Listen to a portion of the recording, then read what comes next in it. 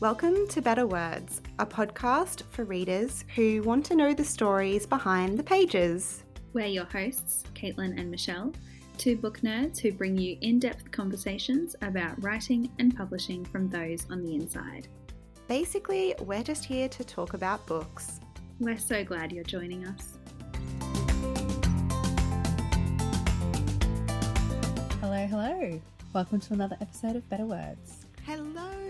We have just spent 48 minutes talking absolute rubbish before we decided to hit record. So I'm planning and I think you should show. probably yes, you should probably all be grateful because it will mean that this intro is probably going to be less rambly because we've got some of that out of the way. Yeah, I hope so.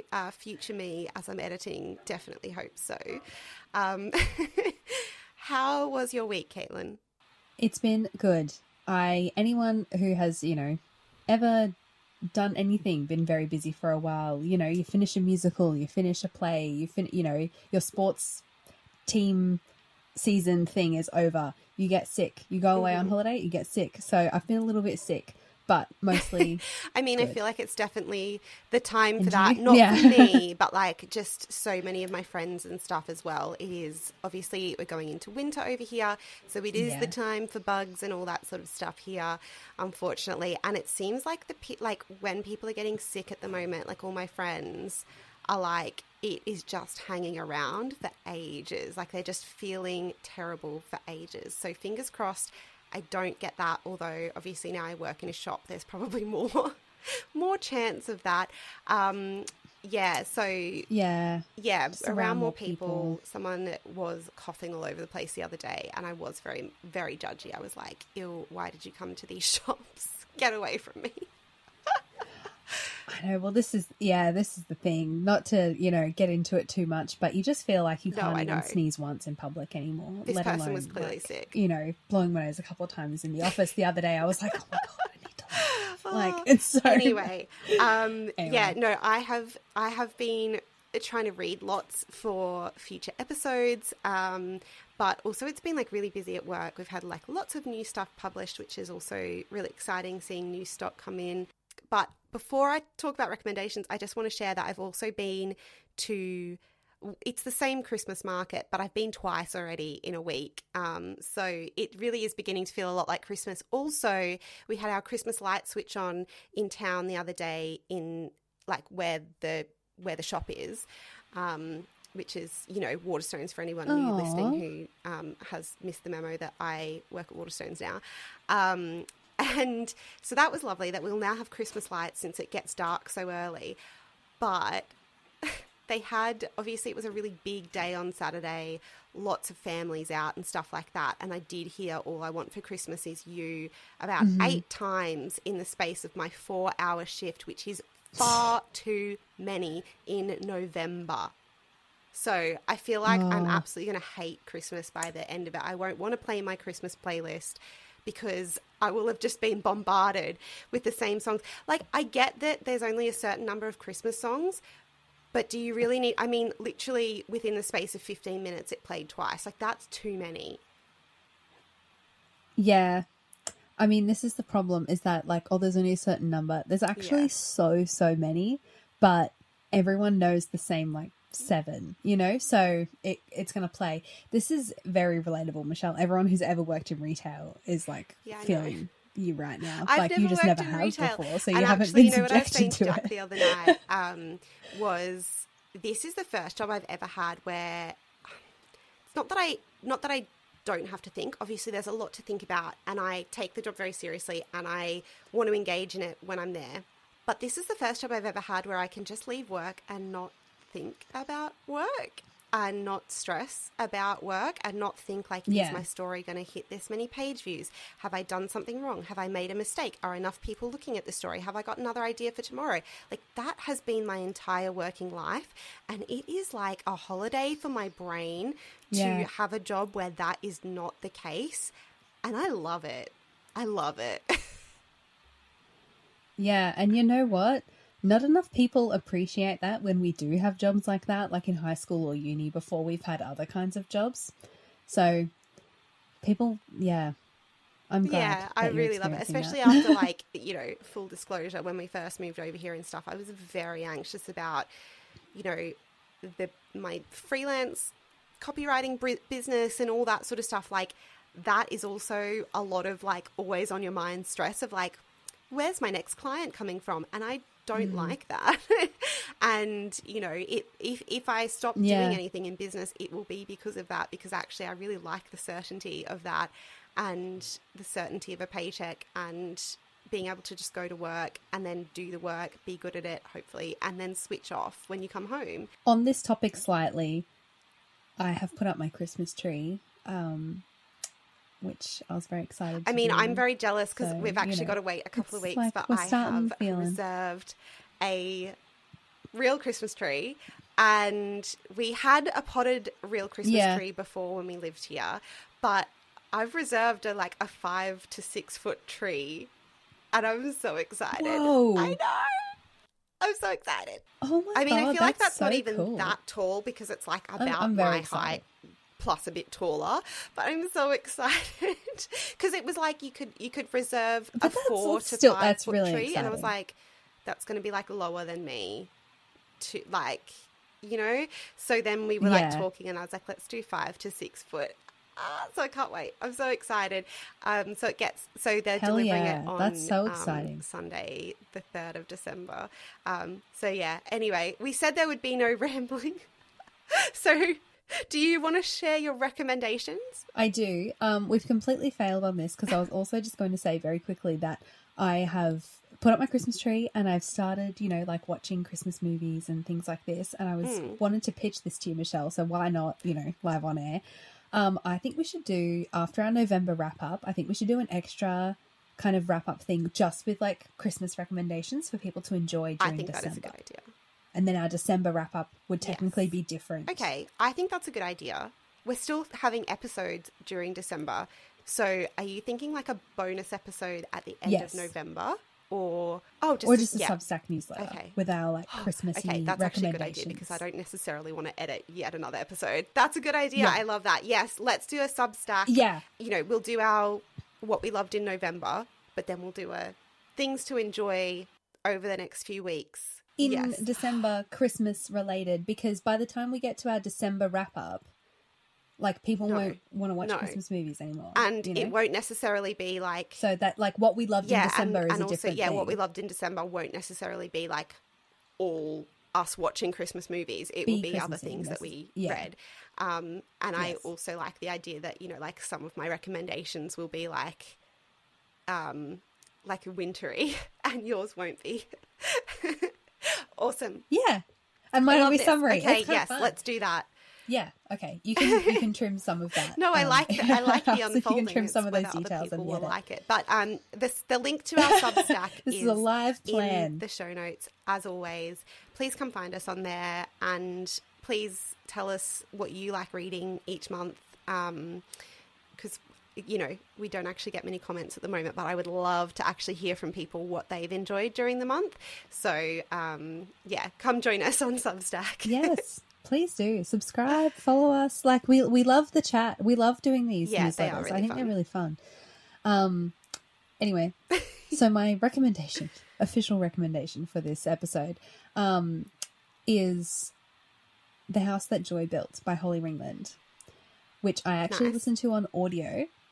It is obviously published by HarperCollins, and so I did gain access to this through work. But I listened to this audiobook while I was doing heaps of driving during the 2 weeks that I was going like to the theatre every day for Jersey Boys. And it was so nice to listen to Holly's wonderful voice while I was driving home at midnight or later and like trying to calm down a bit, you know, or like even on the way there. And this nonfiction book is all about creativity and being creative and letting yourself be creative and feel the joy and the fear and like everything that comes along with it. And a lot of it is told through Holly's experience, and obviously her main sort of creative outlet is writing, which is is meta because obviously it's a book that she had to write and get through all of these things while like writing about them. But it really is applicable to everything. And it's one of those things that, you know, people say that about the books, it's like, oh, well, you know, this person's a writer, or like this person's a sports star, but like it's about leadership, you know, that kind of stuff. And you think, oh, but is it? I was listening to this audiobook all about creativity and doing things for the joy of it and not trying to achieve something or trying to accomplish something, or maybe because you know, not like to be good at it, you know, to just enjoy it because you love it. While I was driving to the theatre to be in a community, you know, amateur musical that I haven't done for years, but I do love it. And like, I'm not going to have a career in this field, and I don't want to. And, you know, I sort of always joke when people are like, oh, I didn't know you did musicals. And I'm like, well, I'm not going to pretend I'm like super duper talented, but fun. I really enjoy it. And I think I'm like, okay. And like, I'm good enough for this level, you know, and it's so fun. And so driving and listening to it and thinking about just doing stuff you love and enjoy for the fun of it, and getting past all of those creative blocks and fear blocks and everything in your head. I just really, really enjoyed it. I thought it was a great, I recommend listening, but I think it was great. Also a little bit like us doing this podcast and keeping it as something that we don't get paid for, and we just do because we love it. I mean, it's not the same amount of creative blocks, obviously, as writing, but it's the idea that it's just something that we love doing, and we're actively not monetizing it or making it a thing because it's just more fun for us to be able to do it the way we want to. Yeah. But this is what I mean. I think most people don't think about the things they enjoy that much necessarily, or maybe they do think about them too much. You know, like you just can enjoy having hobbies. Like, it doesn't matter. And, you know, cooking, you know, baking, gardening, writing, you know, your art class that you go to, whatever, like everyone has different things. Yeah, I don't know. I really enjoyed it. It's just really nice, I think, to reflect. And like, it's you know, I wouldn't say this book is self-help. It's not memoir. It's non-fiction about creativity. And I just think that everyone is creative and everyone should be creative because it's enjoyable, and like do things that they enjoy just because they enjoy them. Yeah. I think we've spoken about this before of like, you know, just doing something because you love it. Like, I feel like we are the generation that is like, turn your hobby into a career or business. And it's like, actually, we don't need to. Totally. Even us like reviewing books and stuff. Like, I think we've both stepped away from reviewing things for a bit because we were like, we just want to enjoy it. And recently I've really gotten the urge to like write some reviews again on Substack, just because I want to share my opinions and talk about it. And it's not the same. I don't know. I just was like, oh, I want to do it just because I'm interested in chatting about it, not because I want to monetize it or anything like that. And that feels like weird in this world of like, absolutely, turn your writing and your Substack into something that makes money. I know. Which is fine if you want to do that, but... Yeah, exactly. But even just like, yeah, totally. But like, you know, even just like all hobbies, you know, it's like you like going climbing and things, and it's like just like you're getting so much better and like enjoying it and having a go, and you know, it's something that you and Jack do together, so like that's fun. You know, it's just like, and like, yeah, you don't have to go to the Olympics and do rock climbing. You can just enjoy the climbing. And I don't have to. I think, it's this like idea that it's not just like just lift some weights and do heavier weights. Like, that to me is boring. I'm loving the whole vibe of the sort of the like, not the creative side obviously, but there is I guess there is an element of creativity, and it's fun to watch other people try bouldering in different ways, because depending on your height and your ability, people will tackle the same problem in so many different ways, and that's quite cool to watch as well. Anyway, that was a little side note. So see, all this is cool.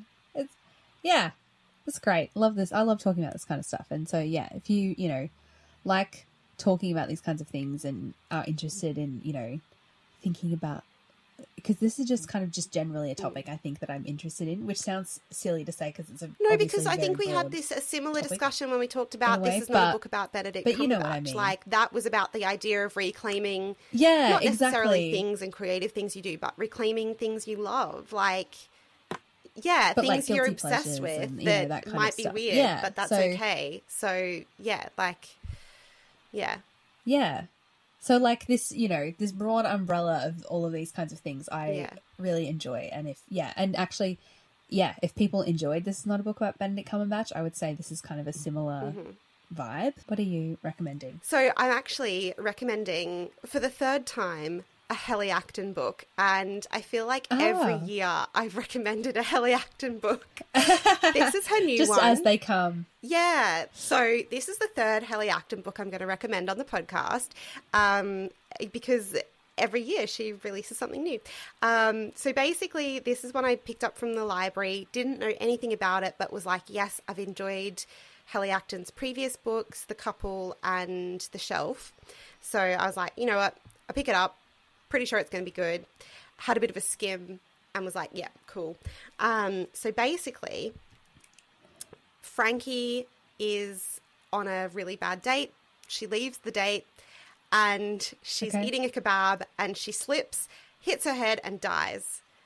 And when she wakes up, I know, when she wakes up, she's in like some sort of like King's Cross sort of very busy light, like imagine like King's Cross from, I was picturing like from Harry Potter, like Harry Potter King's Cross, all white, but with people all around, and there's all these departure boards, and you have to find your name and a room number, and she goes to the room, and this person is like, you can relive, or no, this person's like, you've got a choice, you can go to the final destination, self-explanatory, or you can look at, there were like 4 or 5 points in your life where you made a decision that changed the course of your life. You can go and see what your life would have looked like if you'd made the other decision.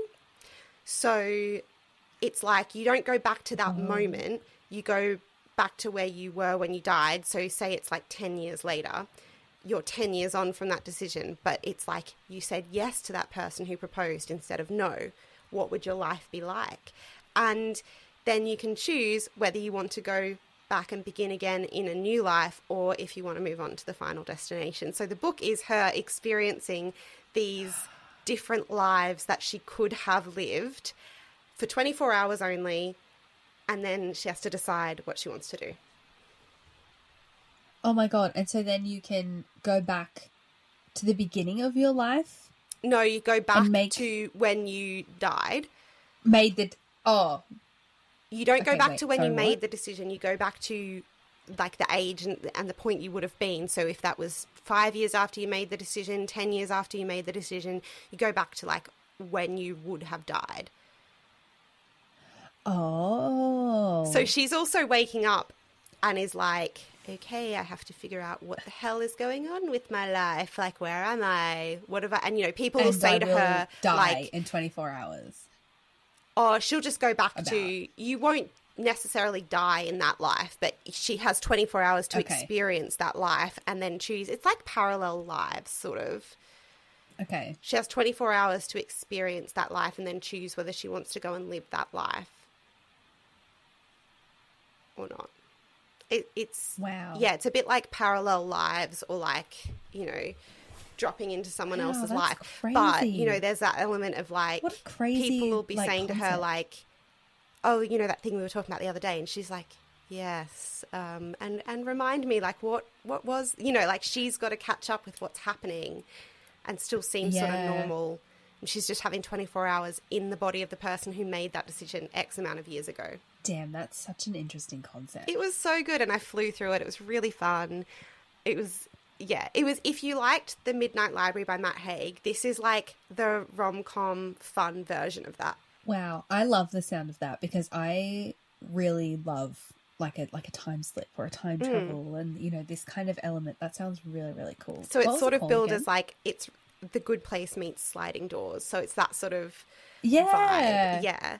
Of like going back and seeing like what would have been different and how would have people thought about you, and what kind of life would you have had, and would the problems be the same or different? So, yeah, it's really, really good. That's awesome. What was it called again? Oh, did I even say? Oh my God. No, it's called Begin Again by Helly Acton. And I don't think I said that at the start. Begin Again by Helly Acton. That sounds excellent. I think I've definitely read one of Helly Acton's books when you recommended them previously, but I think I'm going to have to get this one because this sounds right up my alley. I love the kind of time play things. Yeah, you'll love it. That's you'll awesome. love it. And I don't it's know what to call just that. fun, good read. Really enjoyed it. Raced through it. Wonderful. Well, with that, let's get on with the rest of the show. And a very exciting first for us as well. Is it a first? It's definitely the first in a while. It's the first who's ever written a rom-com.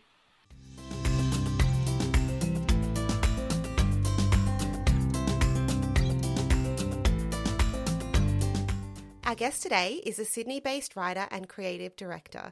His work has been recognised at the Cannes Lions International Festival of Creativity, screened at the St Kilda Film Festival, and is housed in the permanent archives of the Museum of Modern Art in New York. But today we are discussing his debut novel, Bound to Happen. Welcome to Better Words, Jonathon Shannon. Thank you for having me. Thank you for joining us. We are excited to talk about this book because we love rom-coms and we love, fiction and like all these mischance. And I also think we love a bit of that almost magic and kind of, that slight like little magical something extra special is going on kind of element in a lot of fiction that we would have talked about before. But to start us off, I was just getting straight into it. And to start us off, you should probably actually just tell everyone a bit about Bound to Happen in case they haven't read it yet. Yeah, let's definitely start there. Yeah. So that's Before always I get the carried best away. place to start. No, it sounds like we're ready to jump right into it. But look, I've sort of been describing Bound to Happen as a subversive romantic comedy, and I'm sure we'll talk a little bit about that later. But really, it's a book about everything that happens when the meet cute doesn't.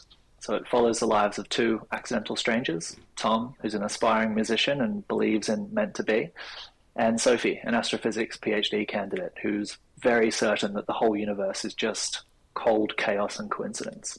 So Tom and Sophie have never met, but when Tom starts writing a song about string theory, his ideas of fate collide with Sophie's scientific certainty and force both of them to question their understanding of love, the universe, and everything in between. That's a very good description. You've obviously practiced that a few times now. I've definitely had to roll that out a few times, absolutely. And the trick is getting it consistent each time, so it sounds as though you know what your own book is about. Yeah, I think that's so something hard. a lot of people struggle with. Yeah, because you're so in it as well, and you're like, I know everything about this, and I know everything that happens, and I can tell you every little detail, but you don't want that. Right, and I think something that's really underplayed as well is and I didn't realize until I finished the editing process and the book was completed and out in the world, is that you sort of retain all the different versions and drafts along the way as well. So I have about 3 versions in my head, and I sort of have to check each time, what was in the final draft, because strangely enough, that's the one that you read the least, of course, in the process. But that's the only one that the audience will ever get their hands on. So it is a strange thing to try and remember. Was that chapter in the final book, or what happened to that scene or that character even? So I always have to sort of refresh and make sure I'm going to talk about the right version. That's a good point. You've got to describe the book as we have read it, not how it's previously existed for you. Yeah, and I should say too, the final version is the best version for these reasons. But you do have to remember which one it was. Yeah, absolutely. That makes a lot of sense. Well, like we said, we loved the book. We really loved it. It's just our sort of thing. Thank you. And I think I saw a review where this sort of comparison was made a little bit to Minnie Dark's books as well. And it was a sort of little bit of that where you get glimpses of both people, and you the reader knows things, and I love that. I love feeling like you're in on it. World. Yeah, and you can sort of see it's that whole like sort of not necessarily sliding doors moment, but you're like, oh, if only they'd realised then, and all that sort of stuff. I love that stuff. Yeah, and I think, the dramatic irony of that is one of the most enjoyable elements to play with, especially when you're writing from dual perspectives. So Bound to Happen is written from the alternating perspectives of both protagonists in third person. So you sort of have this almost omnipotent lens across the narrative, and you as the reader, you can watch all of it unfold and see, the core of the book is about all these near misses and, what I'm calling an almost meet cute. And sort of what was drawn out of the book was this sort of tangential, almost near collision, and you can sort of watch the characters be drawn together closer and closer, and they're sort of orbiting each other's lives. And I think that's quite an enjoyable experience to read, maybe not so much to live. But yeah, it is similar. I think Minnie Dark does some similar things in her novel Star-Crossed as well. Yeah. And there's you mentioned Sliding Doors, which is absolutely a sort of touchstone, I think, for a lot of romantic comedy, and it's almost become its own sort of cultural phenomenon, that film. So I think it's not a bad reference at all. And I can't complain about being compared to Sliding Doors at all. But yeah, it's so funny though, because you say like not that great to live, but actually like they're not aware of any of these things, are they? Like they're not aware of any of the near misses or the opportunities. And I love you describe it as like orbiting each other, because obviously that is a huge part of Sophie's character, is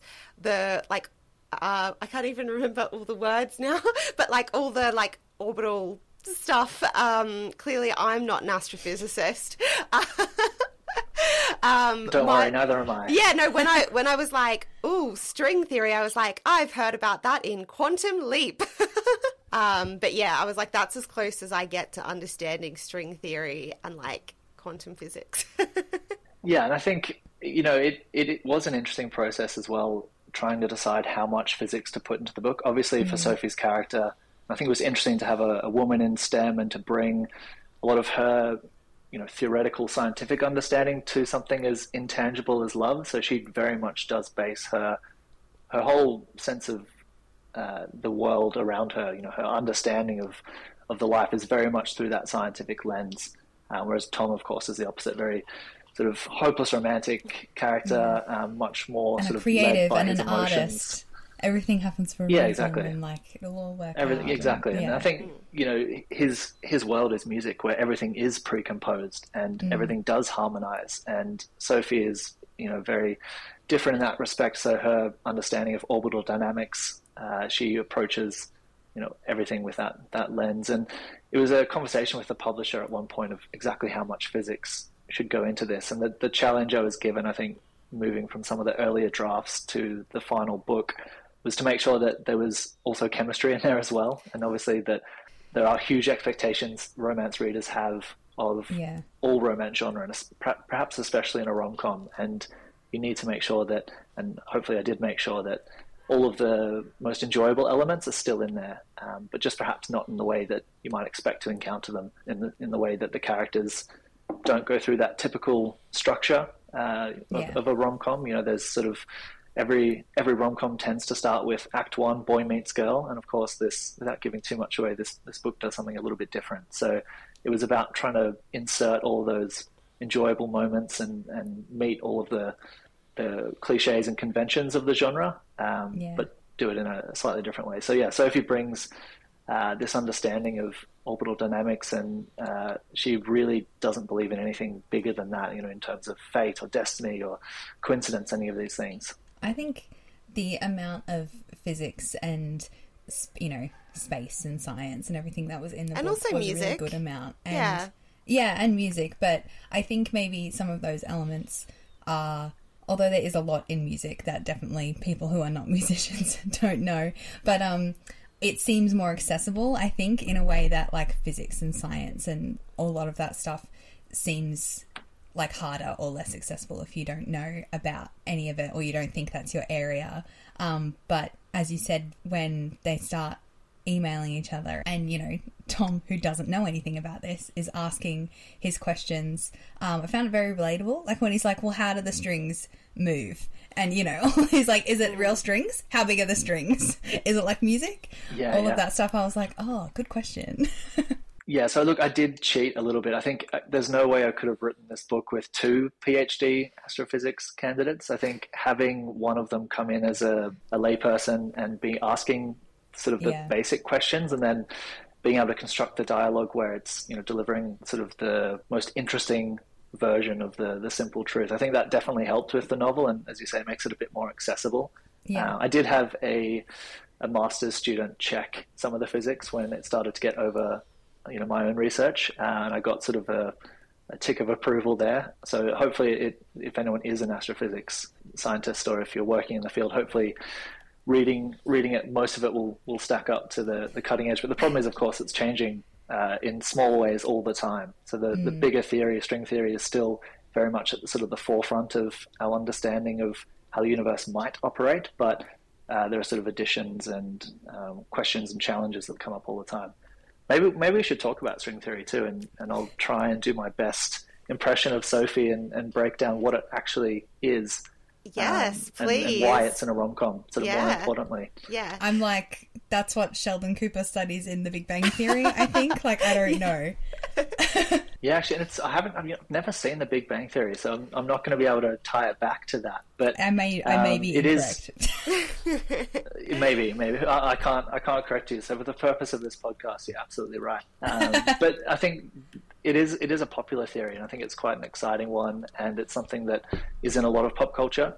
I've seen several TV shows, films that will start to reference it, because it is sort of one of the more exciting theories, and the beauty of it is that it's almost impossible to prove, so it sort of makes it very hard to debunk as well. So string theory, at its most sort of basic level, is the idea that scientists came up with a theoretical framework for, what if we took all the particles in physics and just replaced them with strings at its simplest level. And then string theory describes how they sort of propagate through space and how they interact with each other. And, the question is, why would they come up with this theory? And basically it was an attempt to bring together the very small things in the universe and the very big things as well. So the two realms of physics, general relativity and quantum mechanics, don't operate together. So general relativity is great at describing how planets move and how stars move and how people move, anything that is affected by gravity. And then quantum mechanics is all the small things. So subatomic particles like electrons are all pretty familiar with, or protons and so on. Mm-hmm. But the problem is when you take one set of equations and put them in the other world, everything breaks. You sort of end up with black holes everywhere, or everything trends towards infinity, and the whole thing's just a mess, which sort of from a artistic and creative point of view is really inelegant. And I think really surprising as well to physicists. And there's sort of long been this idea that there must be a single set of laws that can describe both of these worlds. They should be able to operate together. So string theory, interestingly, when you replace the particles with strings, suddenly everything can share in mathematical understanding. So string theory is really a theory of everything. And I think the interesting implication of this is that if the big things and the small things are the same, then these tiny strings, these one-dimensional objects, should act in the same way as the strings we're familiar with, which are musical strings, like in a guitar or a piano. So suddenly, and without getting too carried away, the understanding is that would make physics a study of harmony, and chemistry would become melody. And Einstein sort of described the universe as, in this sense, would operate as a literal symphony. What he called the mind of God would just be cosmic music, which sounds quite fantastical and quite bizarre, but it is one of the leading theories for how the entire universe may or may not operate. I guess the only problem is that it also necessitates the existence of 11 dimensions, and since we're only familiar with 4 at the moment, we have 3 dimensions of space, 1 of time. The question is, where are these other 7 dimensions, and how do we interact or detect them? And until we can, the whole thing might just be a very beautiful but entirely incorrect theory. So in this rom-com, what does this have to do with love and fate? Tom sort of stumbles across this theory and thinks that it might describe how his own life works, and the way that his long-distance relationship with another singer-songwriter, the way something might actually resonate between them, not in sort of a hopeful romantic sense, but in also a very literal physical sense. And of course, he emails Sophie about this theory when she's working and studying at the University of Sydney Physics Department, and she sort of sees this very romantic understanding and can't help but sort of leap in and try and contradict it and perhaps debunk it. So that's sort of the spark of of their relationship and their interaction throughout the novel. And I think it is a really interesting question precisely because it's so open. There's no way to, at this point anyway, to prove or disprove this. So it depends what you'd like to believe, I suppose, and what most interests you, whether you think the universe may in fact be a symphony. Wow. It all does sound very nice, doesn't it? Yeah, that sounds amazing.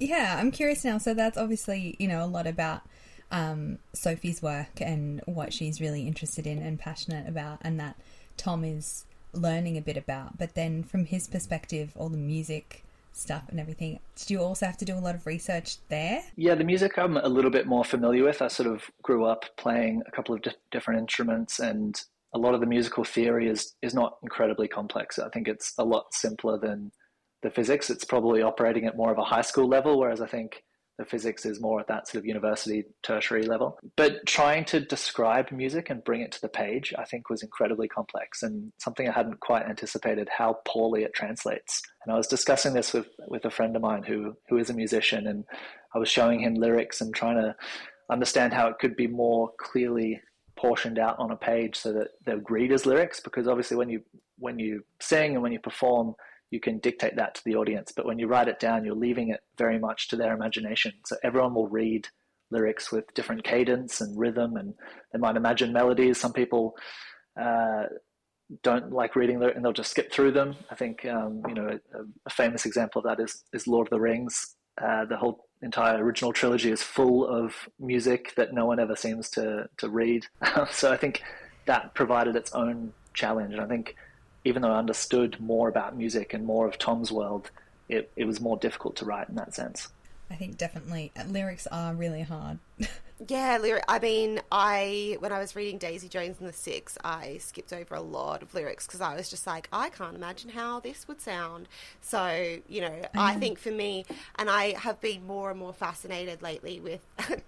We've talked a lot on this podcast about my obsession with Maisie Peters, but I often think about that with songwriting.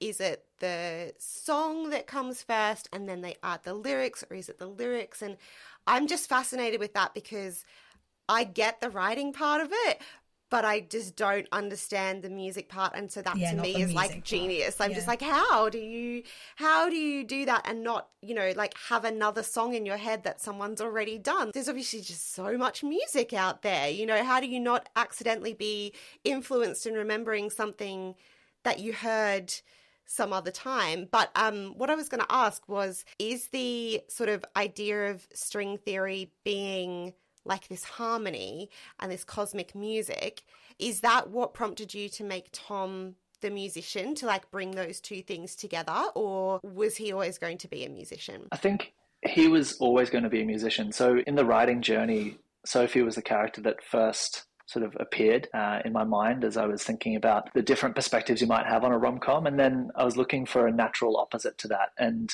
looking at something that could contradict science in the sense that it is much more of a emotion creative led pursuit, but also something that still had a mathematical understanding and still shared some common language with science and with physics, I think was really interesting. So I mean, music really is physics, and the chord progressions that most resonate with us have mathematical relationships that can be clearly and precisely defined.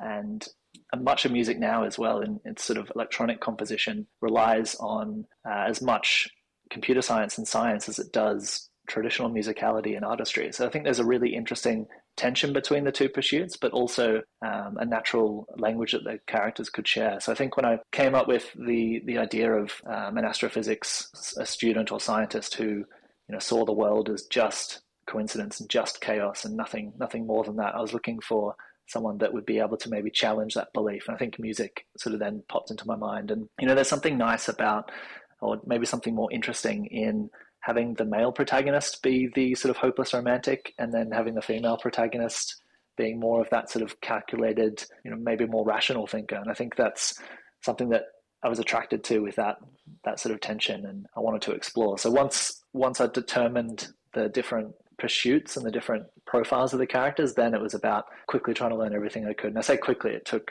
almost 4 years to write, so it's not that quickly. But in a reasonable amount of time, understand enough of the physics and bring the music into that as well. Talking a lot about both the characters and everything, and we've talked a bit about they don't meet, but there are emails and things. The structure of this novel is obviously so unique. Where did that part of the idea come from, to actually have them not meet? So that was something that I instantly loved in terms of the challenge of it. Is it possible to write a rom-com where the protagonists don't necessarily meet? So that was something that was always going to be the focus of the book as soon as I had that thought. And that was almost how it was pitched as well to the eventual publisher, Alex Craig at Ultimo Press. It was really just sold on its, at the time, the working title of Boy Never Meets Girl. It was something that about halfway through I thought, I will never make this work. This is impossible.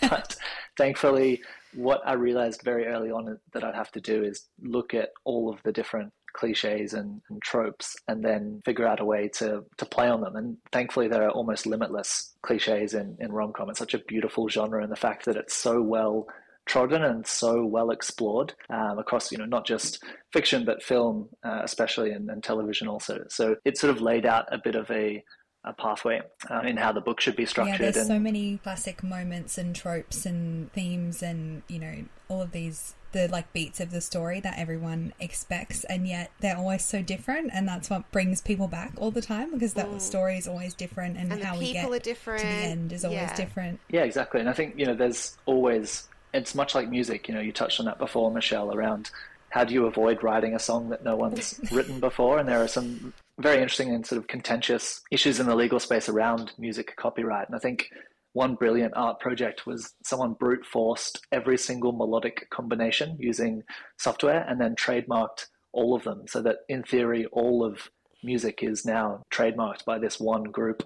And then they released it open source to try and help musicians avoid being sued by other musicians for copyright infringement. So there's a lot of questions there, but I think it's very similar in genre fiction, where you're not doing anything completely original because readers might not resonate with that. Everyone knows what they like and they want to read more of it. So you want to land in that sweet spot of delivering the genre, but there are infinite ways to play with that and create something different, not necessarily entirely new or original. But I think, the way I always think about an idea is two pre-existing things brought together. And in this case, it was the classic structure of a rom-com with the idea of not meeting, and that idea as well is not necessarily new. I think, I'm not sure if you've read anything from John Koenig. He started out with a blog and then eventually it became a book. It's called The Dictionary of Obscure Sorrows, and it's basically a compendium of invented words. And in that book, he has this word or a phrase that's moment of tangency,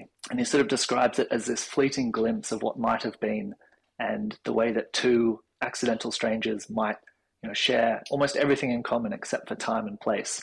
And that was something I read very early on, that in the journey of writing this book, that really was a core seed of that challenge of, can you write a rom-com about these two accidental strangers? And as soon as I read that definition, I knew that I had to try it. And I think it was somewhat inspired by my own journey as well. I met my wife in 2015 on Tinder, and that was a really strange time when dating very rapidly transferred from something that was all about coincidence and all about, would you bump into the right person at the right university tutorial or at the right party or at the right pub, and then very quickly became more of this sort of algorithmic connection machine that you could deliberately interact with. And it was about, the swipe right, I think, is something we have sort of taken for granted and now seems to be actually moving away from the zeitgeist as well. And a lot of these sort of dating apps that have since proliferated are now really struggling to retain users. And I think they've sort of turned relationships, or at least the meet cute is more of a microtransaction now. So it's quite an interesting space. But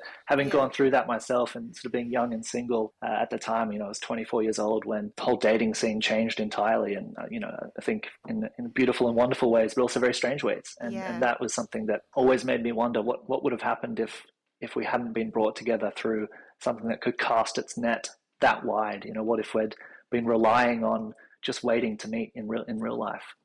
So it's something that we've talked about a lot, and we've tried to sort of, my wife and I have tried to sort of circle all of the common connections we might have had to either people or places or moments, and I think we just simply never would have met. But you never know. That's the beauty of it. That's so interesting because I have the opposite story. Like at the very beginning, you do, because at the very beginning when you said about like, you know, orbiting and it's like, oh, and they might never meet, I thought of you immediately, Michelle, because so Michelle met her husband on Tinder. I was swiping for her. You can see us in the background there. Classic combination. Yeah. Yeah. So I swiped on Jack on Tinder. But then you figured out that like there were all, you know, it's a small town. There were all these other connections. Yeah. They probably would have met at some point. We definitely would have. So once we met and started dating, we realised that his sister had done work experience with me and had sort of wanted to set us up. And also we had mutual friends who went, like he went to a different school with me, but most of the people from that school I ended up working with. So he was meant to come to a going away party for someone that I went to, and we maybe would have met then. Yeah, it's just... It maybe we would have met eventually. I like to think that we would have, because we have all those connections and it's a small town. It's interesting the language you use though, right? The idea that he was meant to be at a party, I think is really interesting. And Yes. the way that you never know. And I think that's the fascinating part about this is so many of our days are so normal and we make thousands of decisions in each and every one of them. And you are never quite aware of which one is going to totally veer your life in one direction or another and might have a profound impact on it. And I think that's something that is especially fascinating to try and play out in not only your own life, but also with two characters, and build in all these different moments where another choice, you know, maybe even a similar choice might have completely changed the course of that relationship or that almost romance or that novel. I think it is really funny, all those misconnections, and when you're in a small town, it becomes more obvious that you've got like mutual friends and all this sort of stuff, but it is going on all around us all the time, and it's kind of weird when you start to think about it. So it is great fodder for a novel, especially a rom-com. Yeah, and I think it writing this as well sort of helped prevent me spiraling through that in my own life, I think, because it is one of those things that feels very much like a 2 a.m. sort of thought that might pop up in your mind of, you know, what if this different moment had played out, or, you know, what if I'd gone left instead of right? I think you could get very stuck in that, and I've sort of done that with, as I said, with Elodie, my wife. We've sort of played this idea of, I think our first date, it was slightly later because I was working, you know, the agency life had sort of kept me in the office, so I'd pushed it back, and then it had reached that threshold where she was like thinking, am I going to hang around in the city for another half hour when I'd normally, you know, or am I going home, or am I going to the bar? So, you know, those little tiny moments, if I'd had one more piece of client feedback, I might never have made it. So it is a fascinating and also horrifying game to play in your own life and see how close you were to complete disaster. So I think having two protagonists that I could sort of torture with that proposition was almost a sort of therapeutic element to it, being able to play with someone else's life with sort of no consequences there. Yeah, it is brilliantly fun to read. I absolutely loved it. So you mentioned as well that obviously Sophie was probably the first sort of part of your writing. Did you find one character easier to write than the other at all? I think they had different challenges to them. I think I sort of naturally align with Sophie's worldview. I'm something of I'd call myself a cynical romantic, if that's even a thing, possibly just a cynic. So her understanding of the world, I think, was fun. It's more sort of fun to attack other people's beliefs and debunk them. And then I kept having to come back to Tom and understand how he could believe so strongly about something that he can't, you know, prove or touch. So he was definitely more of a challenge in the beginning. Where I have to say, the way you've been talking about this all up until now, I find that surprising. I know a lot of people do. You know, why would you write a rom-com when you're a cynic? But I think that's the whole pleasure of it, is that you can indulge in that side of things. And, you know, Tom is really enjoyable in that he knows exactly who he is and what he wants in life. He doesn't necessarily know how to get it or how it should be, but he knows what he's going after. So as a character, I think early on in his arc, when he's at his most convinced, was a challenge to write and really to get that voice. And actually I was chatting to, I know you interviewed her recently, Ashley Clergian Blunt. We're in a writers group together, and she's a fantastic writer and famously does not enjoy rom-coms very much. I got that sense from her book. And crime space. I think mine is one of the first rom-coms I think she's ever been forced to read, because it went through the group, so she had to read the entire thing in sort of 5,000 word chunks across about a year.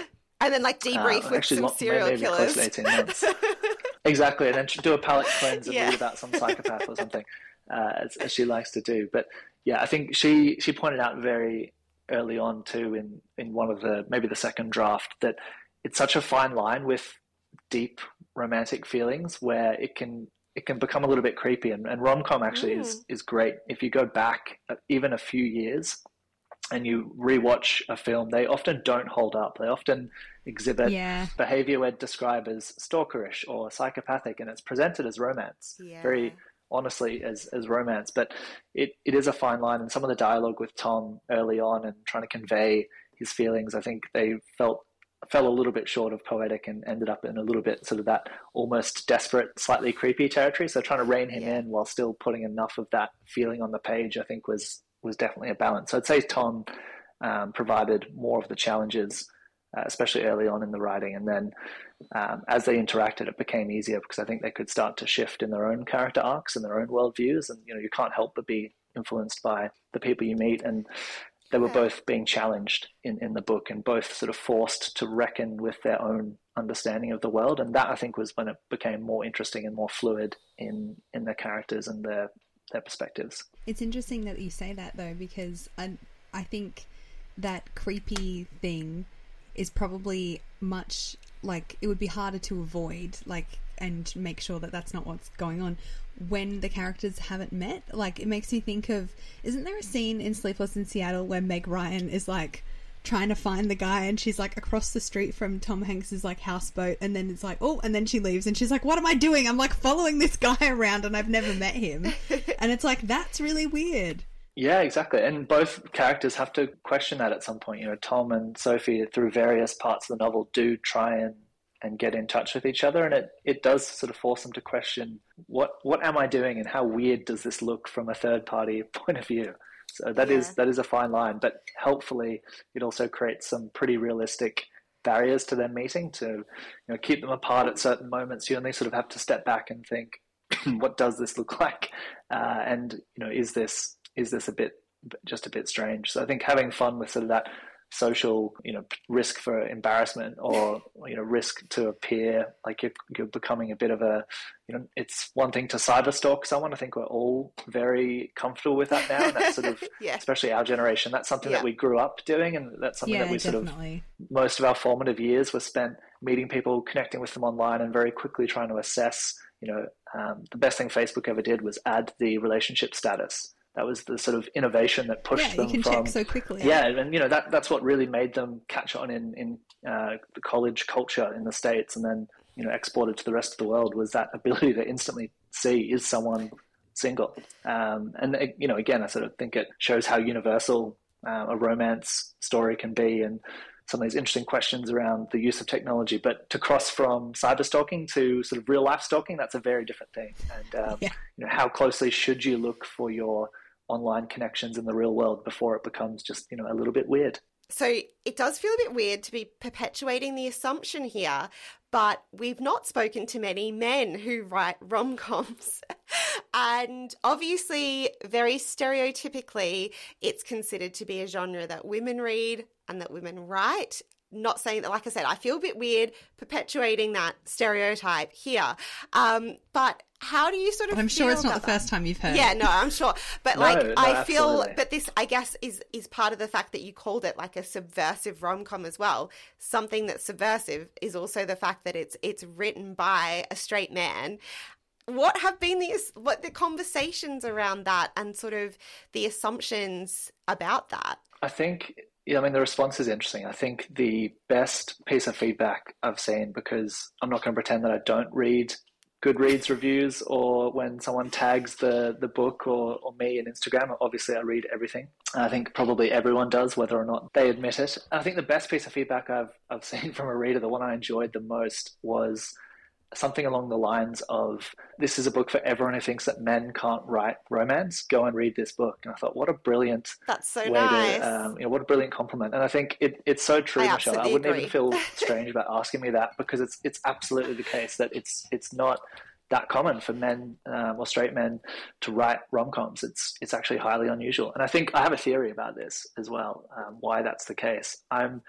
If you look at all of pop culture, young men are always creating art that's about love and relationships and sex in some combination, except for fiction. And it's kind of strange. I mean, look at Australia's most popular cultural export right now. Probably Kid Laroi would be, if not the top, is certainly up there.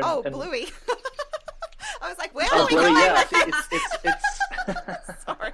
Okay. It's definitely. We have a Bluey section at work too. Keith Race. Oh, Yeah. I'm so sorry. No, you're right. But that's that's the interesting thing, is that Kid Laroi is not singing about crime or workplace culture or in-depth politics. He's singing about love and relationships and the frustrations. Yeah, no one questions it when you're a musician, do they? Right, and no one questions it when you're an artist. And it's even a cliche. Male artists, visual artists, will paint usually just women, at least in the early stages of their career. It's very common.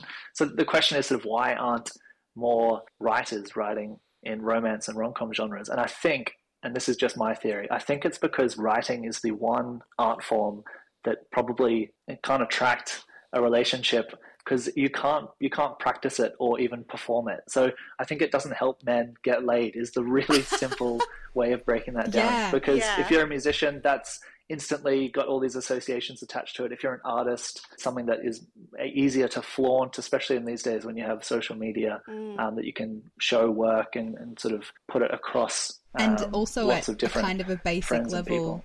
Once you maybe can paint like one thing or sing like one song or play one song or whatever, you can show it off, and it's like you're like, oh, look at my talent. Whereas like writing a whole book, as you said, takes a long time. Yeah. So and look, if you've ever watched a writer work, not that you would, but if you ever have, it's intensely boring. And let alone watching it, it's sort of watching someone grapple with a blank page or an empty Word document is not particularly it's all going on inside your romantic head. or particularly exactly. So I think there's something there, perhaps, that young men aren't drawn to that as much. But as for why it's so unusual, I'm not really sure. I think maybe romance has suffered from this sort of misconception that it's chick lit as well. It's not taken especially seriously as a genre, which is again strange considering it's one of the most popular and commercially successful genres of all time, possibly the most successful. So I think it's interesting to be on the other side of that and starting to maybe we will see more men writing about romance and rom-coms, or maybe it really just was the 90s wave, and those will be the sort of cultural touchstones that continue, and there might be something else coming next that we haven't really thought about yet. It's funny too that you mentioned like other things, because also in that, like, films and art in that kind of connection, I just suddenly thought, like, obviously, like, Richard Curtis is known for writing like some of the most popular like rom-com-y movies. As problematic as I find Love Actually, it's still like a cultural touchstone for so many people. And yet, why don't we have more men writing rom-coms? And maybe it's also to do with this idea that, like, I mean, I guess music can be quite intimate as well, but it feels like it's really like an insight even more into like those inner thoughts, especially if you're writing like first person narratives and stuff like that. There's that kind of, I guess, always that thing in fiction of like, oh, how much is like the author and how much is made up. And so I wonder too if it's to do with like the idea that men haven't been kind of brought up to show as much vulnerability, or sort of the whole idea that like not be as emotional about things. Obviously we are changing that, hopefully. More and more people are growing up more open about these things, but I wonder if it is a bit more of that idea of and also they don't want to be seen to be reading romance books either. I don't know. It's a complex one, and it feels like it's it's difficult to unpack, and you're not just going to like change it overnight. But we need it's one, like, this book is so great, and it would be so lovely to see more men doing that as well. Not to take over from the because obviously, like, it's probably the one genre where, like, it is mostly female dominated, women actually which dominate. is great. Like, we're not saying that we should get rid of that. It's kind of funny to be calling for, you know what this needs is more patriarchy. Yeah, I mean, it's very Barbie, isn't it? Like, I was thinking when you were, like, showing off to people, I was like, yeah, you can't really, like, do a, you know, Ken on the beach playing his guitar but writing. You can't really do that. Yeah. No, totally. And I think film is interesting because you're absolutely right. If you look at some of the most popular rom-com films, you know, Nora Ephron aside, a lot of them are now being directed or written by men. I think one of my favorite films in that genre, 500 Days of Summer, is directed by Mark Webb and written by two men, Scott Neustadter and another, I think, Mark Webber, confusingly, has almost the same name as the director. But, so it's the work of three men. That's sort of one of the most popular rom-com films that, you know, grossed hundreds of millions of dollars, and it is strange that we haven't yet seen maybe more men in publishing. But I think, you know, overall the publishing industry is very female dominated. Not that that's, you know, a good thing or a bad thing. It's just what it is. The most agents, editors, publishers. I know, Michelle, Caitlin, you're working in publishing as well, and Michelle, you said you work in a bookstore. I think it is something that perhaps, you know, we need to look more at the fundamental sort of way that we're teaching English, or the way we're bringing boys and girls to reading at perhaps different rates. I think there was a book and a series I remember, or an author maybe is a better way to describe it. Matthew Riley, I remember, drew a lot of boys into reading. I don't know how as a teenage girl I was into that, but I loved his You're stuff. into it as well, yeah. But he's really cornered that market, I think, and he's done so, you know, brilliantly and had a lot of success. And I think for me, I went to a fairly conservative Christian primary and high school in the Northern Beaches, and I remember Matthew Riley's book, I think it was his first book, actually, Ice Station. And that was the first time I didn't realize until that point that you could print the word fuck. I didn't know that was allowed. And that was quite interesting. So that was something that I think a lot of people were drawn to. But there has been a gap. And maybe continue to be a gap. I think what we have now that's obviously a huge cultural force is now BookTok is driving definitely, you know, teenage women and young women, but also teenage boys, young men into reading. And we're getting a sense of virality and trends in fiction that maybe we haven't had before because the culture couldn't spread quite as quickly. You were sort of waiting for word of mouth, which is a much more intimate connection, you know, one to one or one to several.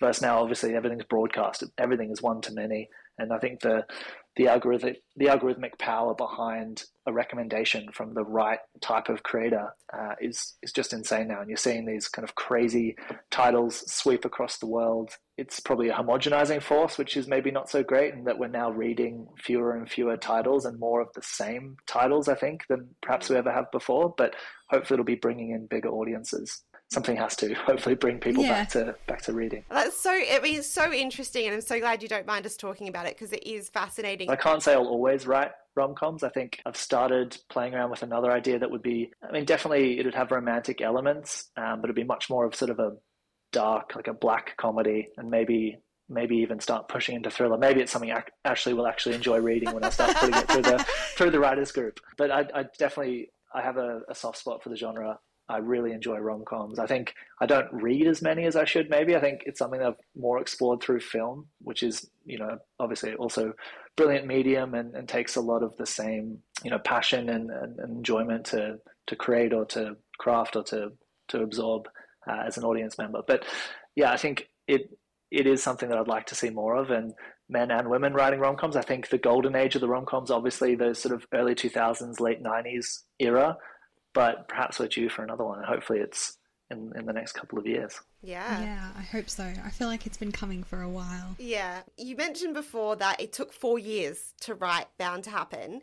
So we are really interested in sort of delving more into the writing journey and the publishing process. Tell us a bit more about that. How did you go from writing to published book? Yeah, so I've almost always been a writer in some sense. So when I'm not sort of in the fiction world. I work in advertising. I started out as a copywriter, which I know you're both very familiar with, but for people listening, often copywriter is confused with a legal copyright. Yeah, I know. I had someone ask me about that the other day. I was like, no, it's just words on websites. Yeah, very common misconception, but it's just words, basically, just a word writer. That's just the term. So I've always been interested in language there, and I started writing. Bound to Happen was started in 2019, early 2019, and it came off the back of another manuscript I'd written, and one that's unpublished. And it was sort of, this book was had the working title Snow Falls Over Kyoto, and it was somewhat more serious and a little bit more literary, and it was more of a coming of age romance story. And I think it was not a bad first attempt is how I'd describe it, but I can definitely see why it wasn't picked up. I think it was very kind of serious in the way that only a book written by a 20-something can be. It maybe was veering towards something a little bit more pretentious, but something that I think I had to write to understand the craft and to begin that journey. So that manuscript was submitted to Hachette and not acquired. And interestingly, which I'm told never really happens, the process I'd gone through was I went through an agent first. So I submitted the book to literary agents, and it was picked up by ALM, by Lynn Tranter, and then she'd taken it to Hachette. And even though it was rejected, often you'll just get either a form rejection or a nice rejection that has a bit more, personality to it. They've taken the time to write something. Maybe you might get some commentary, a little bit of feedback, some thinly veiled praise or criticism, and depending what's there. But interestingly, the publisher had said we should meet for a coffee, and they'd wanted to know what else I was working on. And the truth at the time was nothing. I just finished my first manuscript. I wasn't working on anything. But what I'd done was then very quickly pulled together 5 top-line story ideas and sent those through. And it had come back through my agent that there was one in particular that this publisher was interested in. So we went off to coffee, and I was pitching this story, and I'd had a couple of years in advertising by that point, so I was pretty comfortable pitching an idea. Well, look, I was comfortable pitching an idea that hadn't been created yet, which I think is a different type of skill in itself, and that you don't know where you're going yet either. And I was getting through this very convoluted storyline about identical twins that were sort of living in each other's lives. It was a very bizarre sort of premise. And it became apparent about halfway through this pitch that was not actually the idea she'd been interested in. I'd prepared the wrong pitch. There'd been a bit of miscommunication between the three of us. So Alex Craig, the publisher, sort of stopped me and said, actually, what I'm interested in is this rom-com idea. Can you tell me about that? And really, at the time, all I had was boy never meets girl. So 4 words, and then I was just talking, and I sort of started inventing it more or less on the spot. And I think, Alex was very polite and understood that I was an aspiring writer. So she basically told me, that sounds interesting, go and write that book and then we'll talk. So 4 years later, I submitted Bound to Happen back to Alex Craig, who'd since moved to Ultimo Press. And thankfully this one she did acquire. So my journey, I think, has been, 2 manuscripts, about 7-8 years, I think, from the first inkling of wanting to write a manuscript to then seeing it on a shelf. It is a surprisingly slow industry. I think coming from an advertising background, we have to move a bit more rapidly. There's a sort of commercial imperative to create quickly, which is good and bad. And publishing, I think, gave me a chance to really engage with the craft at a much slower pace. And I think the beautiful part about having a book acquired as well is that everyone will tell you this. Anyone who's been published will tell you that when you get acquired, the work actually starts, which you don't believe when you hear it. You sort of think, well, I've done 4 drafts myself. My agent's given me feedback. I've done another pass. Yes. I feel like this book's at least 3/4 done. And then you realize, actually, it's probably only about 1/3 of that manuscript will survive into the final print run. Yeah, it's pretty crazy. I have to say, that is a very unique publishing journey story. I'm always so impressed when I hear these stories from publishers and agents where they think I don't know how they do it, how they see something in someone's writing and, even like you said, even though that other book was not the right one, to be like, but he could write something good. And even knowing from your crazy idea that you were coming up with on the spot, to be like, okay, but write that one and then send it back to me, and it still all worked out, and you sent it back to her, and here we are. That's insane. Yeah, I think, I have to credit Alex. I'm very appreciative and very grateful that she saw something in the writing and took the time to meet me and hear that crazy pitch. I think also perhaps and we can talk about, the pros and cons of this, but the manner of acquisition for books, I think, also allows a bit of that bravery, and that they don't, in fiction, you don't, unlike a non-fiction where you might buy a submission, in fiction, obviously, you just wait until there's a manuscript there to acquire. So there's very little risk in her saying, okay, that's interesting, go away and write it. And my agent is brilliant. Lynn did try and sell it, I think, in about the 10,000 word mark. We resubmitted and tried to get the book deal done then, but that's very rare in Australia. No. So I think we're going to need to see the other sort of 80,000 words. And I typically write quite long as well. I think my first draft of Bound to Happen was about 120,000 words, which is far too long for genre fiction. I think that's only okay in sci-fi and fantasy can you sort of reach that word count. So they were absolutely right not to acquire it off the first 10,000, because I would have been very concerned seeing it come in that length later. So it's something that, I'll always be grateful to Alex for pulling something out of, not the slush file because it came through an agent, which always helps. So for Lynn for first recognizing my writing from that slush pile. And I think she liked that I was in advertising too. I think she always said, if you can sell toothpaste, you know the value of words. And you might agree with that too, Michelle, being a content copywriter. You have to be able to sell and work with anything, any topic. So it does sort of stretch your skills and stretch your storytelling ability to wrap narrative around inanimate objects, let alone when you can finally work with characters in the fiction world. It becomes much more sort of rich and textured and layered. But I'll always be grateful for Alex for giving me that first coffee and allowing me the chance to try something different. And thankfully for, I think, all of us, thankfully it worked. Yeah. So then, apart from, obviously, everyone is always surprised by how long of a process publishing is. And it all just takes so long, and yes, how much work is on the other side once you're acquired. Was there anything else about the process that really surprised you? I mean, I was lucky that I'd seen a few authors go through it as well. So I'd sort of had, my wife published her debut, it's also a rom-com, her debut novel, in 2021. So when she published Love in Theory, I definitely had a chance to see secondhand how the feedback would work. So I was somewhat prepared there. And also just working in advertising, the thing that maybe surprised me was how polite publishing is.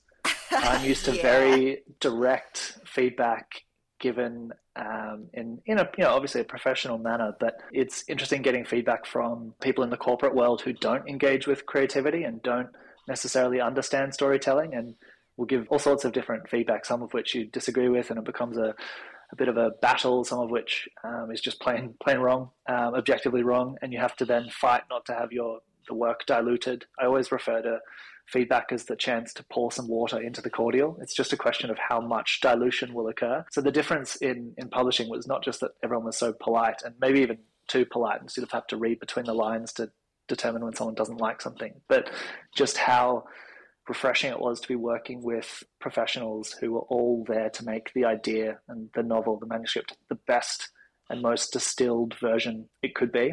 So that was a really enjoyable experience. It still was an absolute struggle. I had a brilliant copy editor, Diane Blacklock, who is a writer as well. And she, I think, gave me about 20 pages of notes and, hundreds and hundreds of comments marked up in the manuscript. When I sort of got that back and opened it for the first time, you have this sort of feeling of dread, something that took you several years to write, have 3 months to rewrite. But it was all in all just an enjoyable process, because I knew that it was only going to make the work better, and it was going to be the best result possible through that process. So I think that's what drew me to traditional publication. These days there are lots of options. If you want to get work out there, you can self-publish, but my objective was always to be able to engage with other editors and publishers and professionals and really take that next step in the writing. Yeah, and let the whole team pull it together and become the best book it can be. Yeah, just have all that input and have people who, can talk to the commerciality of it as well, and that they know what will sell and they know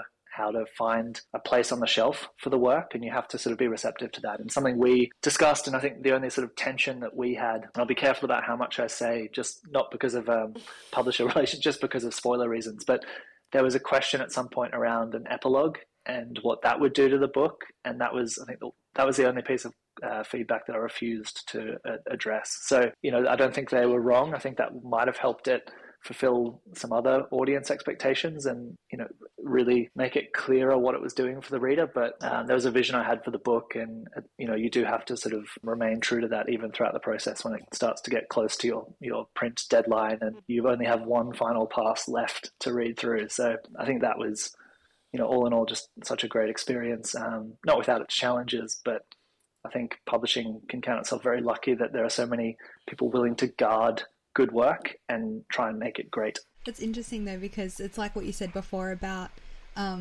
people being so polite, because that is the thing, is like an editor and a publisher, copy editor, proofreader is not there to be like, this is wrong, fix it. They're there to help you make the story better. So you ultimately, still got your name on it. So you've got to be happy with all the different changes and everything. Yeah, definitely. You almost become, when you're an author and your work, you almost become the client, in that everyone is there to help you. And I think it's up to you to listen to that and to take that assistance. But absolutely, at the end of the day, your name will be on the work forever. So you have to be really satisfied that it is yours. I was just going to ask one final question, which is just a bit of a fun one, but I'm really interested in the fact that obviously your wife is an author as well. And not only that, you're writing sort of in the same genre. Was it ever difficult to be working on your own projects and like make sure you weren't, I guess, not stealing each other's ideas, but like taking inspiration from conversations and stuff like that? Like, did you ever have that discussion?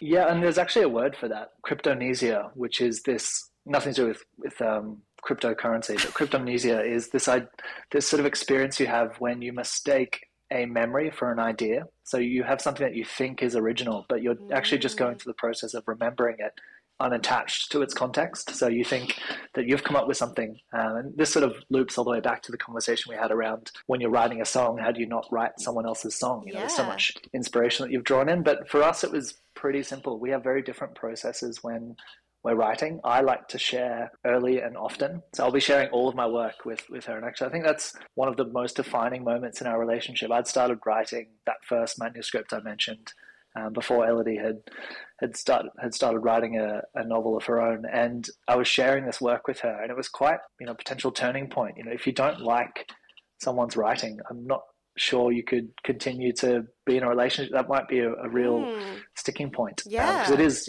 in some level, it's your own self that you're putting on the page, even through obviously the lens of fiction. A version of yourself. Yeah. Right. So I think that was kind of interesting. But Elodie is the exact opposite, where she's, I wouldn't say secretive, but she's definitely got a point she wants to get to with the work before she'll share any of it. So I didn't see anything of Love in Theory. I think maybe I managed to sneak a chapter or so, but until she'd finished that, probably the first polished draft, that was when I first read it. So I read it the first time at, when it was already 80,000 words and pretty well put together. And there have been a few things I think we've been riffing on similar ideas. Love in Theory is a rom-com that explores all the theories of relationships and love and how to find and navigate through it through a sort of romantic comedy lens. And it's, I mean, obviously I'm biased, but it's brilliant and witty and I highly recommend it.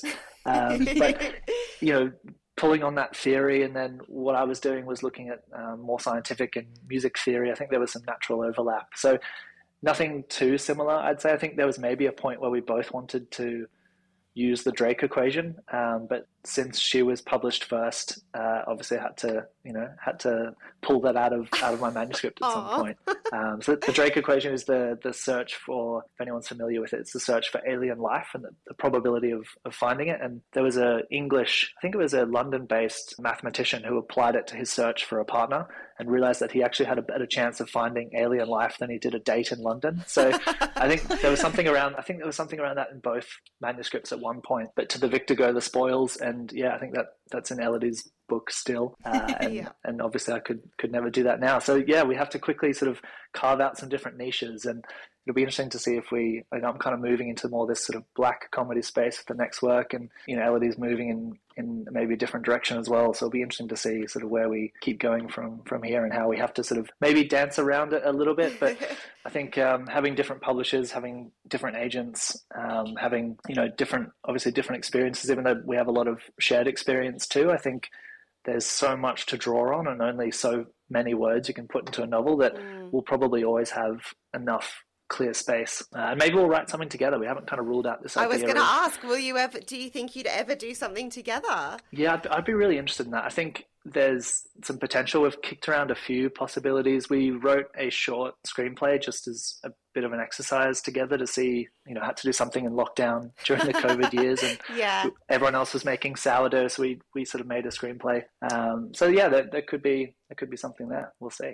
Cool, that's really cool. Stay tuned. Love that. Yeah, I look forward to reading what both of you are working on. I'm very excited for this black comedy as well. This sounds really good. Thank you so much for joining us. It's just been such a delight to talk to you. Yeah, thanks so much. Really love what you've been doing with the podcast. I think I saw you're on season 11 or something ridiculous now. That does which not mean seems... it's been 11 years. It just means we do 2 a year. No. Yeah, we do 2 seasons a year. So, but it has been about 6 years. Yeah, it has been. No, it's really fantastic. I think it's so nice to have some different spaces to come on and talk about the work, and appreciate you bringing on a male rom-com writer. How fun. It's funny, we haven't had a straight male guest for many, many, many years, have we, Caitlin? It's you, we usually have at this point it's almost feeling deliberate. It's been great to have you on. Please let people know where they can find and follow you online. Yes, I'm notoriously uninterested in the author Instagram, but you can find me at Jonathon Shannon author. But I'd prefer if everyone just finds me in a bookstore and picks up a copy of Bound to Happen. So feel free to cyberstalk me or head into your local bookstore. Thank you for listening to Better Words. You can chat to us on Instagram at BetterWordsPod. And follow me, Michelle, at Unfinished Bookshelf. And me, Caitlin, at Just a Bookish Babe. If you liked this episode, please share it with a book-loving friend and leave a rating or review.